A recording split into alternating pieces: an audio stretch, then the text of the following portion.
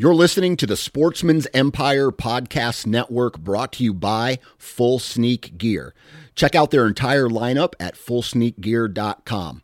Also be sure to check out our entire stable of podcasts at sportsmansempire.com. New from Moultrie Mobile, the Feed Hub offers first-of-its-kind cellular connection and control for nearly any spin cast feeder on the market. When used with the Moultrie Mobile app, you can monitor feed and battery levels, run feeders on demand, receive alerts when feeders are clogged, and remotely adjust feeding times. The Feed Hub is ideal for anyone who maintains feeders.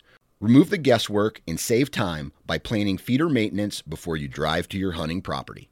For more information, visit MoultrieMobile.com. Before history is written,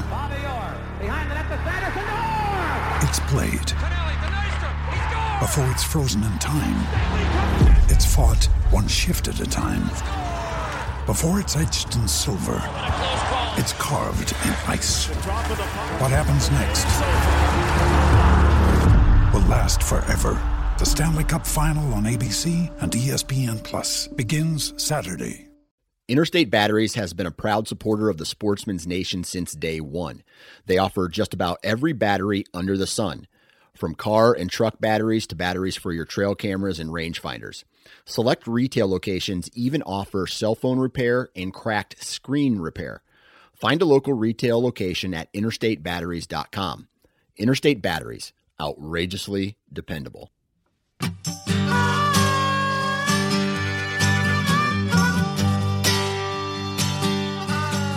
Welcome to the How to Hunt Deer podcast.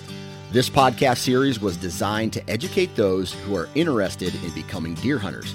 We cover a variety of topics that will help you become more confident and comfortable in the field while hunting deer.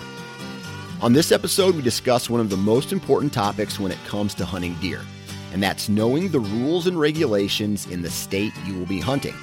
We talk about hunter education programs, purchasing hunting licenses and tags, hunting season dates, and resources that can help you along the way.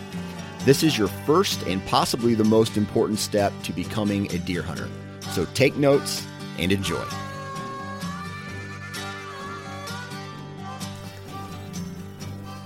All right, everybody, welcome to the first episode of this podcast series. I know that we are all here really excited to start talking about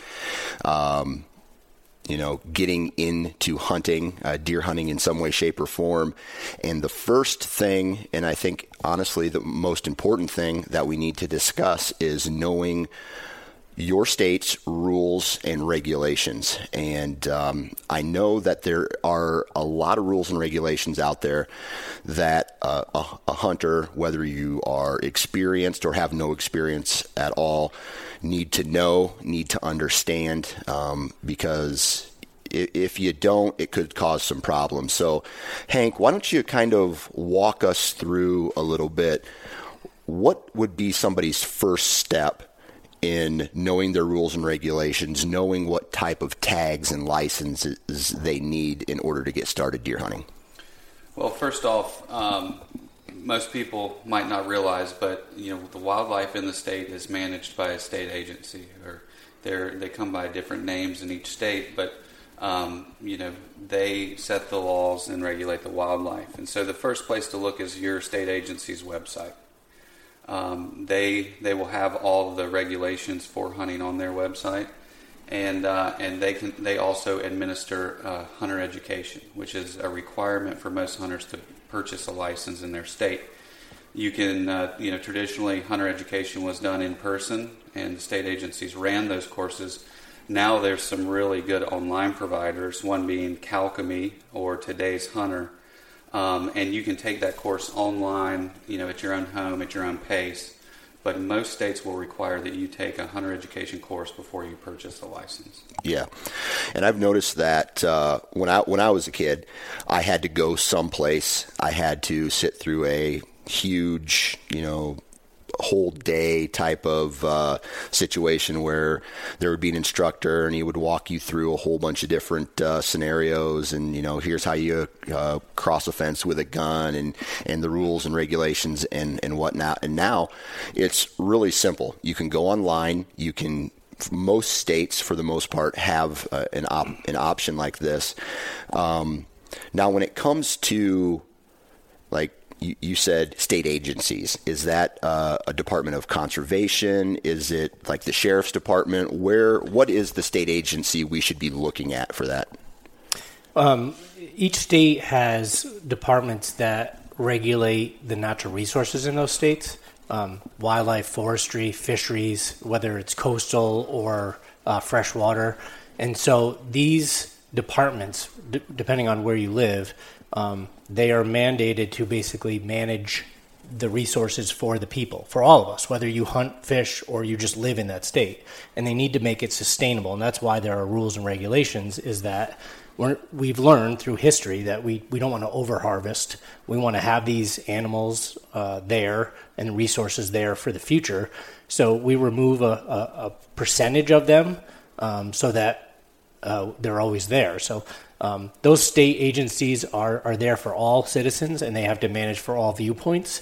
And so the rules and regulations are based on safety and on sustainability.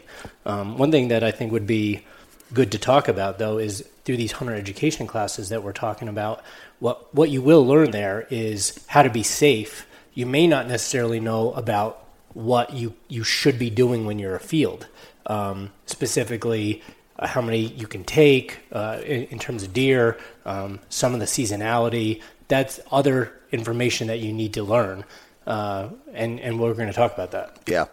So I think we should start off about where a guy can buy a license, right?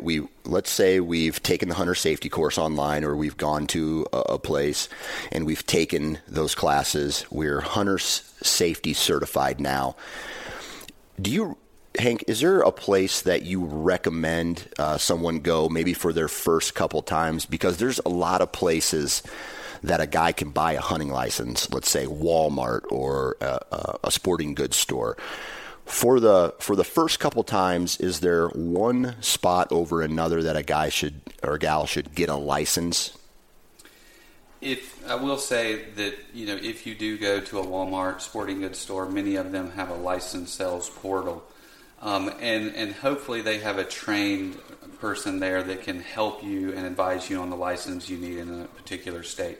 Because licenses are different state to state, mm-hmm.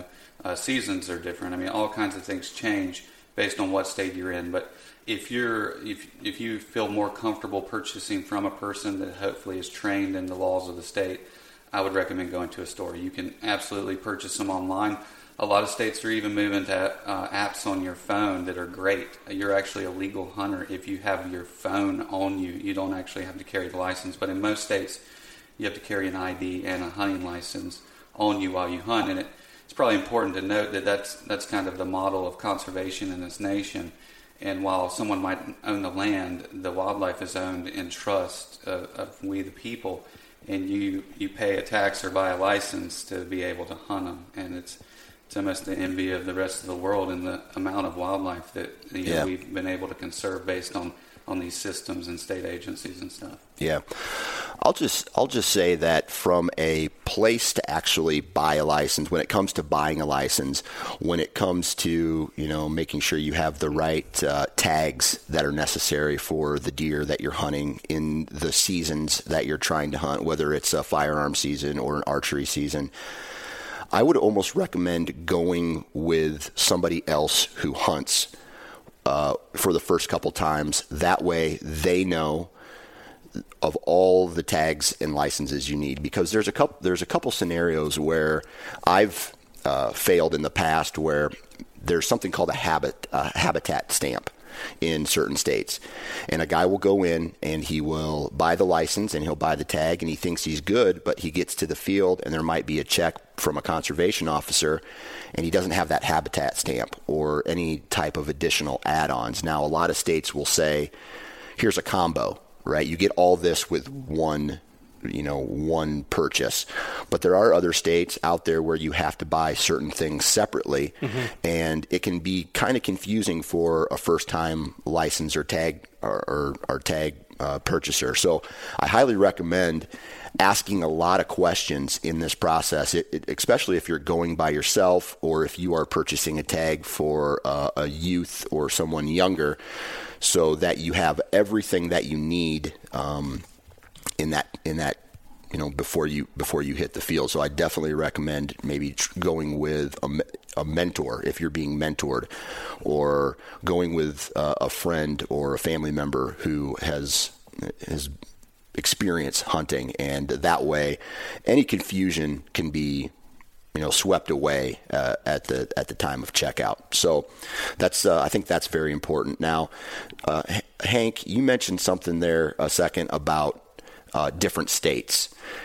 In the term for this in the hunting license world is resident versus non-resident, right? So a tag, if I buy a tag here in North Carolina, I can't go to Iowa or New York to use that same license. Expand on that a little bit for us, Matt. Yeah, so each state has their license based on where you live. If you are from that state, you'd be purchasing a resident license. If you're traveling to another state, you would be purchasing a non-resident license. Typically, they're more expensive to buy non-resident licenses because you're coming into a state to utilize their natural resources.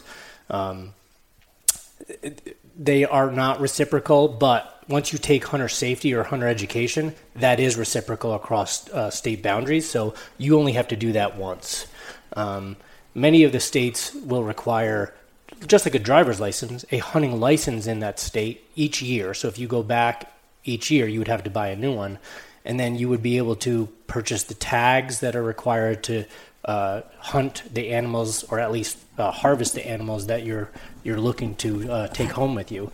Another resource that I think would be good, Dan, that folks could ask, if the vendor that's selling the licenses is a little bit unfamiliar with the rules and regulations of what you need to purchase. That happens occasionally. Somebody might be assigned at the desk that day that does not hunt, and you don't have a mentor to bring with you. You could always talk to a law enforcement officer. Absolutely. They're a good resource. They're publicly available information on how to contact the conservation or law enforcement officer. I'm not talking about state police or your town police. These conservation departments have what's environmental law officers that will regulate and make sure that we protect the resources, and they would know. You could also just call the dispatch for your wildlife agency. They may know as well, but a great resource is to talk to law enforcement. Let me just say one thing about resident versus non-resident license. Resident licenses are way more affordable than non-residents. You pay a premium to hunt out of state.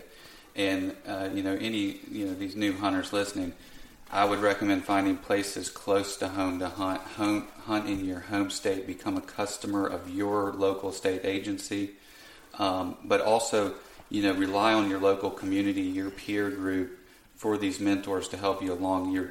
You'll never be, the lowest hanging fruit on finding somebody to help you get a field or mentor you hunting is going to be someone that already knows you or someone you know. Stay close to home. Look for opportunities close to home. Sometimes those don't exist, but often they do.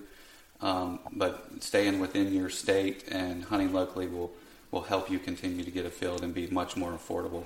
And one of the major motivations for most people to hunt is the food aspect of getting that. And if you're, adventure hunting is exciting, and we all have done it. We all will continue to do it. But to have that resource close to home, it actually checks that box for a lot of people, is being able to go out in your county or in your town to go hunting and be able to bring home food. So certainly don't overlook that. You don't need to travel, X hundred miles to be able to harvest an animal. You can do that right outside your back door. Right. All right. So, that's the basics, right? Every state also, I know they do in Iowa where I live, publishes a rules and regulations booklet, right? And in this booklet, we can use the resources from the website, but they also have these booklets that you can also find on the websites.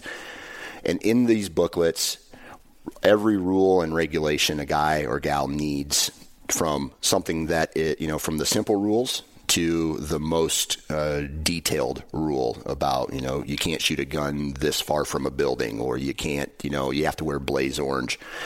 Let's start talking a little bit about some of these common deer hunting rules that we should all expect. And for the most part, what we're going to talk about next here, these are high level, right? Again, go back to your state agency's website or the rules and regulations pamphlet for that year, and take a look at that. But Hank, talk to us a little bit about some common deer hunting rules that we all should expect in the field. Sure. Most states require you wear blaze orange while hunting, especially during a rifle season. Oftentimes during archery season, it's not required, but if there is a gun season in season, and I guess we'll get to seasons in a minute and how those progress, but many states require a blaze orange vest, many a blaze orange hat at a minimum. Why is that? It's safety, so you can see fellow hunters afield, especially if you're hunting property with multiple hunters on it. But it's important to note that deer cannot see orange, and we'll get to that later. But the deer do not see orange as we see it, and so it's an opportunity for us to be seen by other hunters and humans, but not alert the wildlife or the deer that we're there. But you can expect to probably wear some blaze orange, and honestly, it's not going to mess you up hunting. It's a smart thing to do. Yeah, and that right there kind of boils down everything when it comes to safety, right? Safety is the most important thing when it comes to hunting. I mean, we're talking about firearms in some instances. We're talking about, archery has a lot of sharp objects that go along with it. Climbing up in trees. Yep, climbing up in trees, all these things. So it's exciting for a new hunter to go out into the field and, chase deer for the very first time. And that excitement sometimes can overtake the thought process. I mean, I've been hunting for several years, and I still make, I have brain farts, I call them sometimes, where I'm just like, oh man, I shouldn't have done that, or just because of the excitement level. So it's very important that we all, we talk about, safety, especially if you are in a tree stand. Hunter orange is great for firearm season. It's required in a lot of states, but also safety harnesses are also in some states required if you want to climb into a tree stand. And that's just, in my opinion, a recommendation when it comes to safety that you should be doing no matter if your state requires it or not. It's just something that is very important. I've had slips and falls in the past when I wasn't wearing them, and now it's just a part of my gear, the safety harness. So from a safety standpoint, very, very important. The good news there, Dan, is that hunting is very safe. Yes. And for folks that are potentially a little bit intimidated by the fact that there are all these things, they're in place because we're trying to make folks safe. And if statistically, when you look at it, hunting is safer than some, typical sports, recreation, yep. Volleyball, soccer. People get injured more often in those types of things. And I think a big reason of that is the culture around hunting, and for so long, and the fact that you have to go through these hunter education or hunter safety courses, it creates a foundation for most people to think about the basics of how to be safe. And we may have those moments of relapse where we don't remember some of those, but by the vast majority, I still remember the rules that were taught to me in hunter safety, because it was so foundational that, which way to control the firearm when I'm holding it. Yeah. I think about that when I'm walking, and that I took hunter safety when I was a teenager, and I'm in my 40s at this point. Yeah. Yeah. Well, I'll just reiterate that the most dangerous aspect of deer hunting is tree stands. Yeah. And if you wear that safety harness and lifeline, which means you're connected from the time you leave the ground to the time you come back down, they're required on our new hunter events and stuff like that. And I would just recommend that everybody take the time, invest in that, and use it. Or just hunt from the ground. You don't have to be in a tree. Exactly. Yeah. Exactly. Yeah. All right. So the next thing that I think is important is we talk about when you're out in the field, and there are rules and regulations that are important, and I want to talk about the license and making sure that you have it on you at all times. I know that in Iowa, you're required to have your license and your tags with you at all times. That way, if for some reason you're stopped by a conservation officer, they'll simply approach you and say, hey, do you mind if I take a look at your hunting license? It's very important to have that on you. So all you can do is say, hey, I'm certified in hunter safety. I am certified, I have a hunting license. I have the tags necessary for that, for this deer hunt. And they'll tell you, oh, hey, let me check it real quick. And it's not very common, honestly. I've been in my 20 years of hunting, over 20 years of hunting, I think I've been stopped by a conservation officer one time to check my tags and license, and I just whipped him out, showed it to him, and he wished me good luck, and he was on his way. And so it's very important to carry that with you at all times. Mm-hmm. I would recommend some kind of plastic bag to keep it in, just in case it gets wet. And then, we're going to get into a whole bunch of other topics about tagging an animal later on. But you have that, if you are successful in the woods, you have that tag on that animal immediately, and it's just a good practice to have. Now, there are a couple other things that we need to talk about here, and let's talk about age requirements. I know that Matt, you live in New York, mm-hmm. and at what age can you start hunting in New York? Right now for deer, 14. 14. Yeah, it's one of the higher age restrictions in the country. Most states allow children that are probably 10 or 12, or in some states actually have no age restriction. You can start hunting based on the parent or guardian's discretion. Yeah. If you're accompanied by a licensed adult, that's correct. A child can go hunting. Yeah. So why don't you expand on that a little bit? Why do you think some of these age requirements are put in place? It's just another thing to be aware of when you're in the woods. Well, I mean, a lot of it is based on the maturity of the kids. But for the people that are listening today, if you're above that age, you're fine. I don't think that the way that the rules are set are that restrictive for most folks. Being able to start hunting, learning hunting at young ages are good. One thing I wanted to touch on, you're talking about having your license on you and tags. Some states, you said New York, which has triggered my memory, actually requires to have your tag displayed on you. You have to have it in your back. Very few states have that requirement. Wisconsin is one. Very few. Classic. But yeah, it's kind of an older traditional way of management, but it still exists today. And something else that you had said triggered a memory was having your license on you. And you talking about it, being able to have it on your phone. You'd be a licensed hunter if you have it on there. We haven't mentioned this, but phone apps, that's a place that you can have all of the seasons and licenses for many states, being able to look that up from the woods, being able to say, when can I start hunting today? Is it daylight, or is it 30 minutes before, 30 minutes after? It varies. Or what's in season today? You can look that up right there on your phone. And it's important. We're calling it tagging, but in some states it's like telecheck, where you just have to phone in that you've harvested an animal. And obviously they're going to teach you this in hunter safety, but also some of the apps you can check in game on as well. So that's a nice resource for there. And then, check in a different way.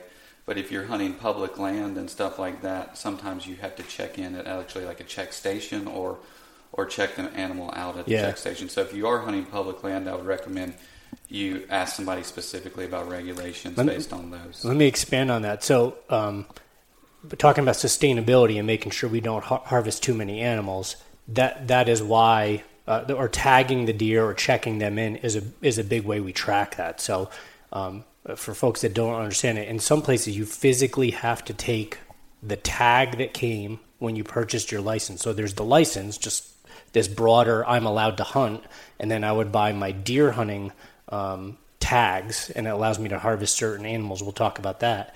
And those tags, at least in my state, physically have to go on the animals, so that if I'm driving, it has to be tagged before I put them in the back of my truck or however I'm going to transport that deer. And I am stopped. Not only is the law enforcement officer going to check my license, but they're going to see that that deer has been tagged. It means it's literally has the tag on it. Not all states require that. Yeah. Then there is the reporting system of being, which Hank is touching on there, is you have to either through your phone, through the computer, or actually an actual physical check station, you have to bring that animal or report it to the state.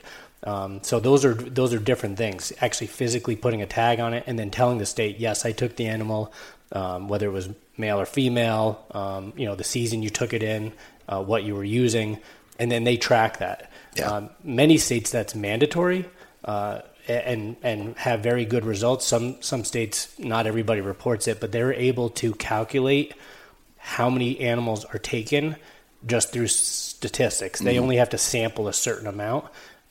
Some hunters think nobody ever looked at my deer. I never checked it. How does the state know how many animals were harvested? And they only have to get a certain percentage. So they may go to locations where there are animals there, such as not everybody cuts up their own deer, so they might go to a butcher's shop and look at all the animals in the cooler. Or they may go to a taxidermist and look at the animals there. And as long as they sample and get a certain percentage of animals through those ways, they can calculate how many are being taken each year and watch that trend over time. So it's your responsibility as a new hunter. Pay attention to those laws. If you're supposed to put a tag on the animal once you kill it, put the tag on it. Obviously, it's what's legal. But I strongly encourage everybody to report your harvest, even if it's not mandatory. It is in most states, because it helps the state agency track what's being done. Yeah, and that, long story short, that's best for the natural resource. Mm-hmm. That's best for the deer herd in that state or county. So, Hank, let's talk a little bit about bag limits and the sex of a deer and why that is important. Perfect. So bag limits would be how many animals or deer you're allowed to harvest in a given season. And every state's probably different. I mean, I'm sure there are states that have the same bag limits, but, Kentucky, you can only harvest 1 buck a year. North Carolina, you can harvest 2 antlered bucks a year. Georgia, same thing. And, I don't know how many antlerless deer you can harvest in Kentucky, but I think you can harvest 8 antlerless deer in North Carolina and maybe 10 in Georgia. You can tell I'm more from the southeast here, but every state has different bag limits on the number of animals you can harvest in a season. Even laws of how many you can harvest in one day in some instances. Mm-hmm. But it is another way to set limits to make sure we don't over harvest. And most hunters probably kill 1 deer or less per season on average. But there are many hunters that get out there and take a number of deer, fill their freezers, fill others' freezers. But also bag limits are broken down by sex, obviously male and female. And that's a way, by targeting different animals, you can control populations and, sex ratios and that kind of stuff. So seasons are also based on what they're trying to accomplish with a harvest of a population. Yeah, and a lot of the times the sex of an animal or the license that you buy determines the tag that you buy determines what sex you're able to shoot. In certain states, Iowa is an example. It's broken down by county. In one of the counties that I hunt, the county says, okay, you can shoot 10,000 does. Like that's how many tags are allocated for female deer. And then a regular buck, I can only get 1 buck tag, right? And then if I want to continue to hunt, I have to shoot does. I have to shoot does. And then every single tag is for one animal, right? It's not, you don't just keep using it. Like you said, you have to tag that specific animal with a tag. So the variation across even a county or a township, but across states and around the country has to do with how productive those deer herds are. In places that there are a lot of deer and they're a problem, there'll be more tags available. Yeah. In places where the population is just right at the point where it's balanced with the habitat or even below it, and it could support more deer, there's not going to be as much opportunity. So the more productive the land in places where there's a lot of agriculture, which is a lot of food for deer, and places where there's a lot of disturbance in the forest, where there's, again, a lot of more food, there's a lot more deer. You'll see populations increase, and that changes on an annual basis because deer populations go up as we harvest them, or will go up as the land use changes, or it'll go down. And so it's this moving target, and it's all based on science. So trust the regulations, trust the state agency, because they're doing this to keep it sustainable, but just stay within those limits. Let me just say, I feel like what I talked about of those southeastern regulations probably skewed what people think. Pennsylvania, for example, I think they get one buck tag, and you actually have to apply for an antlerless deer tag. They still have a lottery for an antlerless deer tag. So in the Northeast or Midwest, the numbers of animals that you might be able to harvest, depending on it, could change a lot. So I just feel like I gave people a misrepresentation of you can kill 10 or 12 deer. Even within a state. So Dan said I'm from New York. In New York, there are places where I can get multiple antlerless tags because the land's so productive, and there are other places I'm not allowed to get a tag. I can't. Even if I applied, there's no application system in a more mountainous region of the state. So it's going to vary depending on where you hunt. It's based on location. Again, knowing the rules and regulations of your state, your county, and even some instances on a smaller level, like a community, right? A city. If it seems a little bit overwhelming to hear all this, it could be. And as you kind of walk down the path of becoming a hunter and a seasoned hunter, it'll start becoming second nature. Yes. I would encourage the listeners to not be intimidated. Exactly. I mean, it's easy for me to say that, but take hunter education or hunter safety, purchase a license, the basic license that you need, and stay within the limits. Don't overthink too much of it, but if you know that you can shoot whatever the deer is, and the place that you can go to do that once you have access, we're going to talk about that in another episode. Just know within those basic limits of I'm allowed to shoot one buck. I have my tag with me. I'm licensed. I'm certified, and I'm on a piece of ground that I'm allowed to be. As long as you follow those basic rules, that's fine. Yep, absolutely. And I think we're going to close on this, and it is weapons. There are different seasons throughout a fall or an overall hunting season where you are going to be required to have different tags, potentially different licenses, depending on what weapon that you decide to shoot, whether that is a rifle, a muzzleloader, and we're going to get into weapons in another episode. But just know that depending on what weapon you choose, it's going to require potentially a different license, a certain time of the year that you can use that weapon. For example, I'll just use this as an example. In Iowa, I can start hunting with a bow and arrow on October 1st all the way through November into December, and then in December, there is a shotgun season. So then firearms kick off for a while. That stops, and then and you have to have a different tag, and you have to have a different license for that firearm season. Then it goes back into an archery season. So the reason that is each one have different efficiencies, right? I mean, if you think about these different implements, a bow and arrow, it's a challenge. Yeah. You have to have the animal that you want to shoot pretty close to you. Go as far as the other end of the spectrum. A rifle, you can shoot farther if you can see, and it's safe, and be able to do that. So those efficiencies are what change over time. And so just like licenses and tags or bag limits where the state can increase or decrease bag limits over time. They can increase or decrease the number of tags that are given to a county. They can also change, within reason, the amount of days that you can go out with different implements. Yeah. So firearms are pretty efficient, and in most states, a majority of the deer harvest is coming through those firearms. But being able to change the number of days those different implements are out there. So if you're really trying to jump into this and want to be the most efficient, you should learn how to shoot a gun safely, go out with a firearm. But if you want to maximize the number of days that you're afield, maybe dabble in all the different things that are allowed in your state. Absolutely. I do. I like being outside. I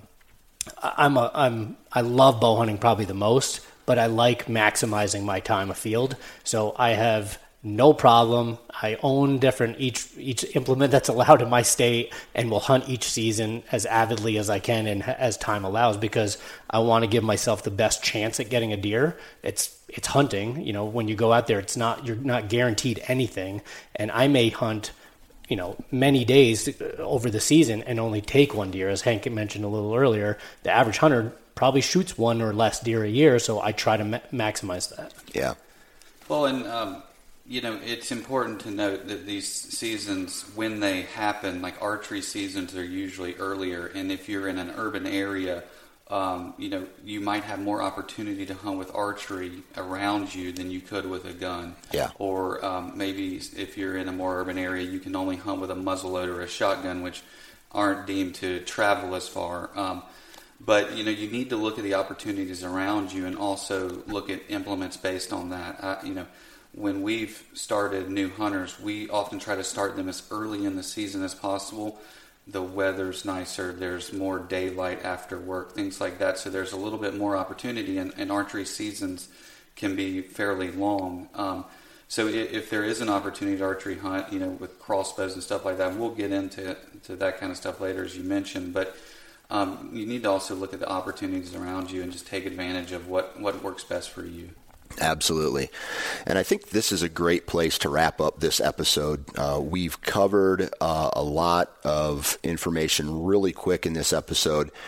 But to reiterate, it is very important to check your state rules and regulations, when you can hunt, where you can hunt, what weapon to use, bag limits, sex, antler regulations. And like Matt said, it sounds overwhelming, but I can assure you, and we can all assure you, that it is not.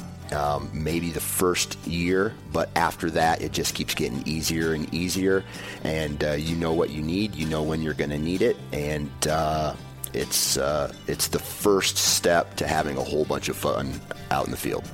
Absolutely. Thanks for listening to today's episode. If you want to find out more information and utilize additional resources, visit deerassociation.com/hunting101.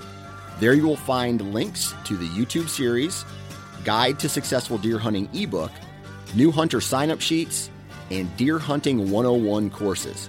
Additionally, you can listen to more outdoor-themed podcasts at sportsmansnation.com, on iTunes, or anywhere you download your podcasts.